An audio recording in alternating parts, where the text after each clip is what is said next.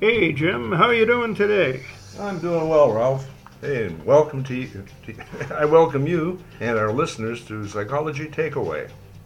What do we We're, do? What are we doing here, Ralph? well, Jim, we've talked in the last number of podcasts about artificial intelligence and its benefits, its dangers, its strangeness, but we have missed one critical thing. What's that?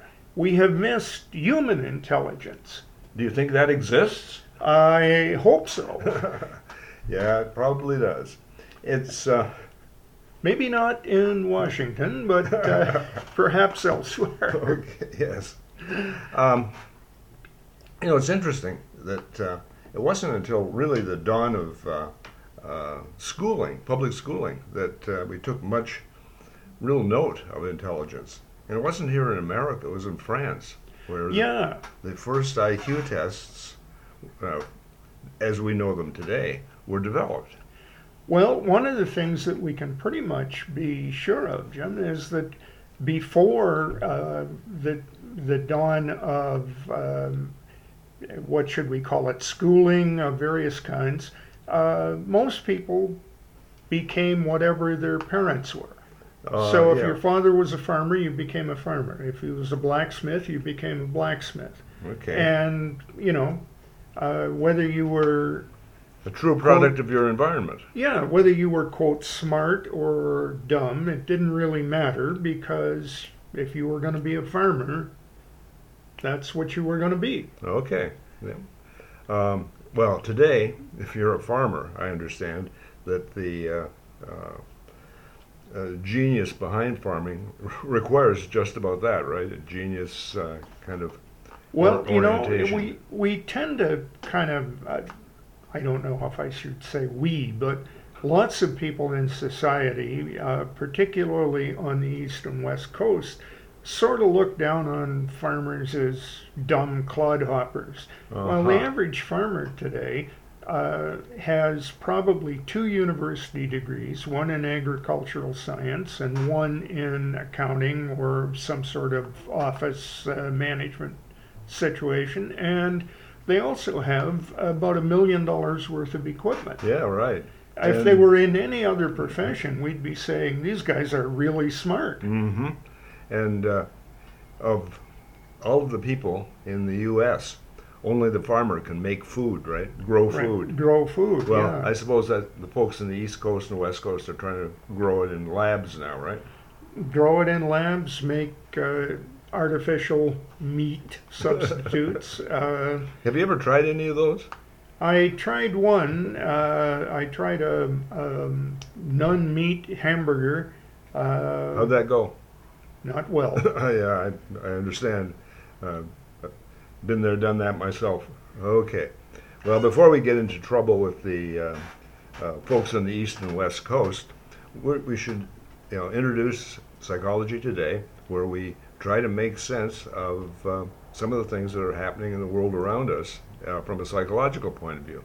And one of the things that has been a debate for I don't know how long, Ralph, is nature versus nurture. Okay, and so people say sometimes that guy is just naturally smart. Or that guy is just naturally dull. Yeah. Okay. Or that person who graduated from Yale, Harvard, Duke, take your pick, is well educated and very intelligent. Okay. Now, what's the relationship here between the person graduating from Harvard or Duke and the kid that you talked about whose parents were farmers and they're going to be a farmer? Well, perhaps there is no relationship. Perhaps when you go to a good university, you get an education, or you flunk out. Mm-hmm. But you got to get into the good university. You got to get into the good And university. so, would you say that a person who came from an enriched background today would have an inordinate leg up on the person who came from a deprived environment? I would say that if you went to high school, let's say in Detroit or Chicago, Hmm. to an ordinary high school, and you applied to Yale, and you were competing against people who had gone to an exclusive residential Prep prep school, school, yeah.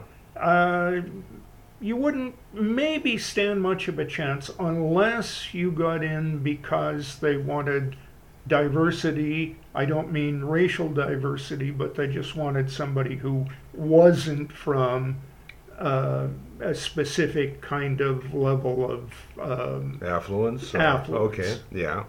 So somebody might get in, and the person from the Detroit or Chicago high school may very well do just as well as the person from the prep school, right?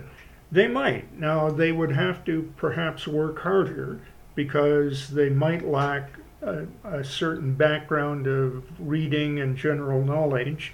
They probably wouldn't have been taken to good art shows and museums and read quote the canon over the summers when they were off, but they might be just as quote intelligent as any of the other Yale students. Okay, yeah. Um, yeah. I went to Rutgers for my doctorate, Right? and I was, to say, up against similar people to the ones you're talking about, and I did very well. And did you feel you had to work harder to compete with your schoolmates?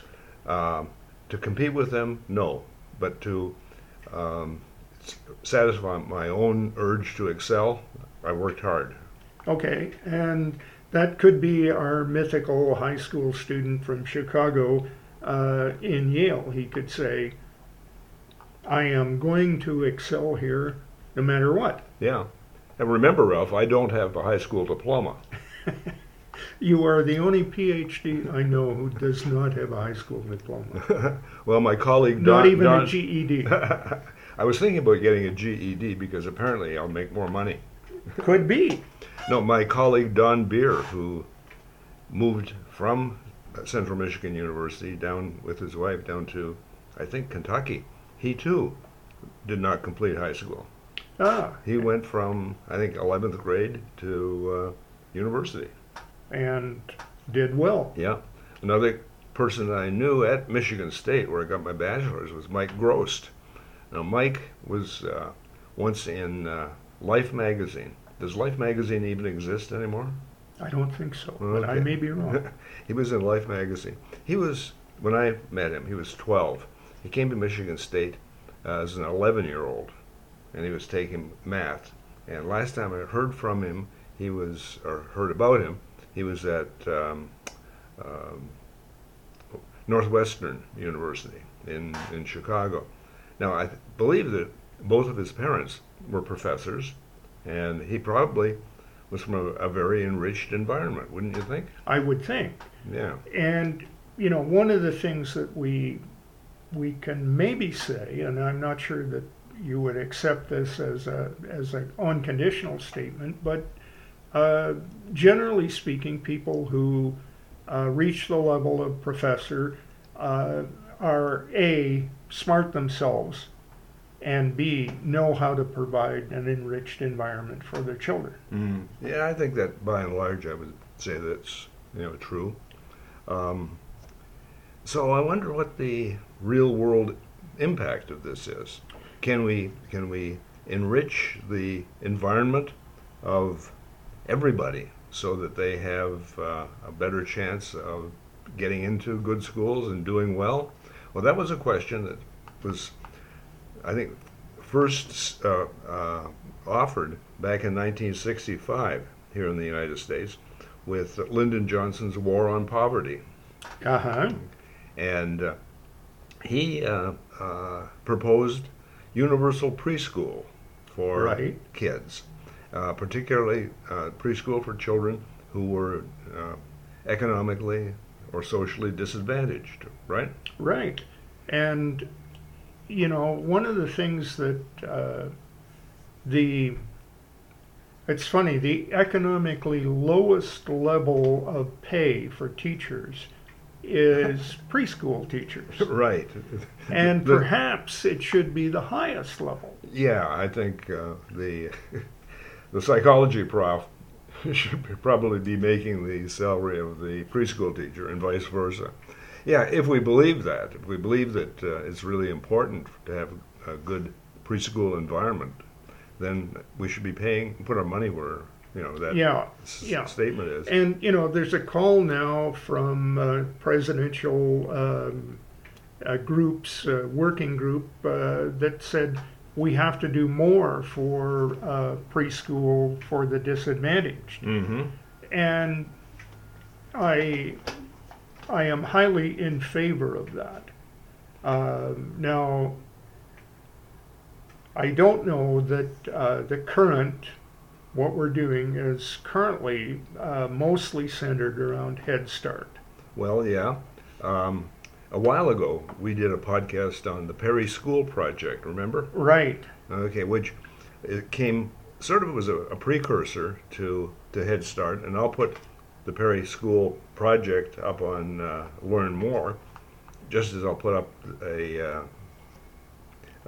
link to one of the most recent Head Start evaluations. But we have to ask ourselves, well, why did people get the idea that achievement could be in some way affected by early enrichment?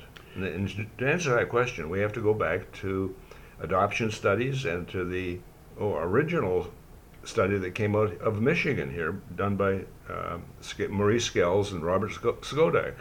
Okay, and they basically took a group of people, infants, young people, Who were in the Northville training school, so they were identified as mentally handicapped kids. Okay, so there happened to be, about 25 of them? Yeah, and the question was, well, if we enrich some of the kids and just give the other kids the normal environment, the normal institutional environment, would we get a change? Would we see some sort of a change? And so this study, quotation marks around study, because it wasn't a real double-blind research study, took place during the Second World War. And if you think about hospitals, during the Second World War, most of our people who had skills were off, providing services to soldiers. So there weren't a lot of enriching type individuals to provide this enrichment. So you know what they did? Well, it sounds to me like you're talking about an adoption study. That's the Iowa adoption study. But at the institutional level, here's what they did. They took retarded teenage girls and made them into the surrogate mothers of the 13 kids in the enrichment group. Okay. So, not super enriching, right? Right. Well, the results were pretty amazing. And the interesting thing is, Ralph, that I got my bachelor's in psychology here at Michigan State, my master's at Central Michigan University, and I never heard of this particular study. But when I got to Rutgers, my fellow students were all excited to talk to me and to learn more about the Skels and Skodak institutional study. And you were saying, say what? I didn't have a clue, but I did learn about it. And the kids who were in the stimulation group or the experimental group ended up getting adopted, and in the follow-up, they ended up with IQ scores that were in the normal range. And some achievement data suggests that their incomes were at just about the same level as, quotes, normal people. And Okay. like you and I, normal. Normal, yeah. So they became indistinguishable from any other functional adult. Right. Now, here's the interesting thing. and a lot of you listeners will know this, but if you envision the normal curve, a bell curve as it's sometimes called, the surrogate enrichers, the mothers, if you will, when these kids were still institutionalized, had measurable intelligence that was below average. Yeah. And the kids ended up, after their adoption and enrichment and adoption. Yeah. enrichment and adoption, Yeah. growing up in a normal home, they ended up about 20 points in terms of measurable intelligence over the people who had first Yeah. been their enrichers.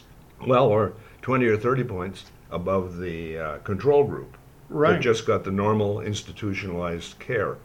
And you mentioned adoptive. There was another study that, and this was more rigorous, that Skells and Skodak did. I think it was in Iowa, where they looked at the effects of adoption. Let's see, I believe it was unwed mothers with relatively low IQ scores, around 85 or so, which is, is a little lower than we would hope for. They were the biological parents, and the kids got adopted, and the kids ended up looking more like their adoptive parents. Their IQ scores were about 20 points or so higher, about 105, 106, 107, something like that. Okay, on the leading edge of average. Correct. I'm sure that there were some that were higher and probably some that were lower, but yep, Yeah. in the average range. So it was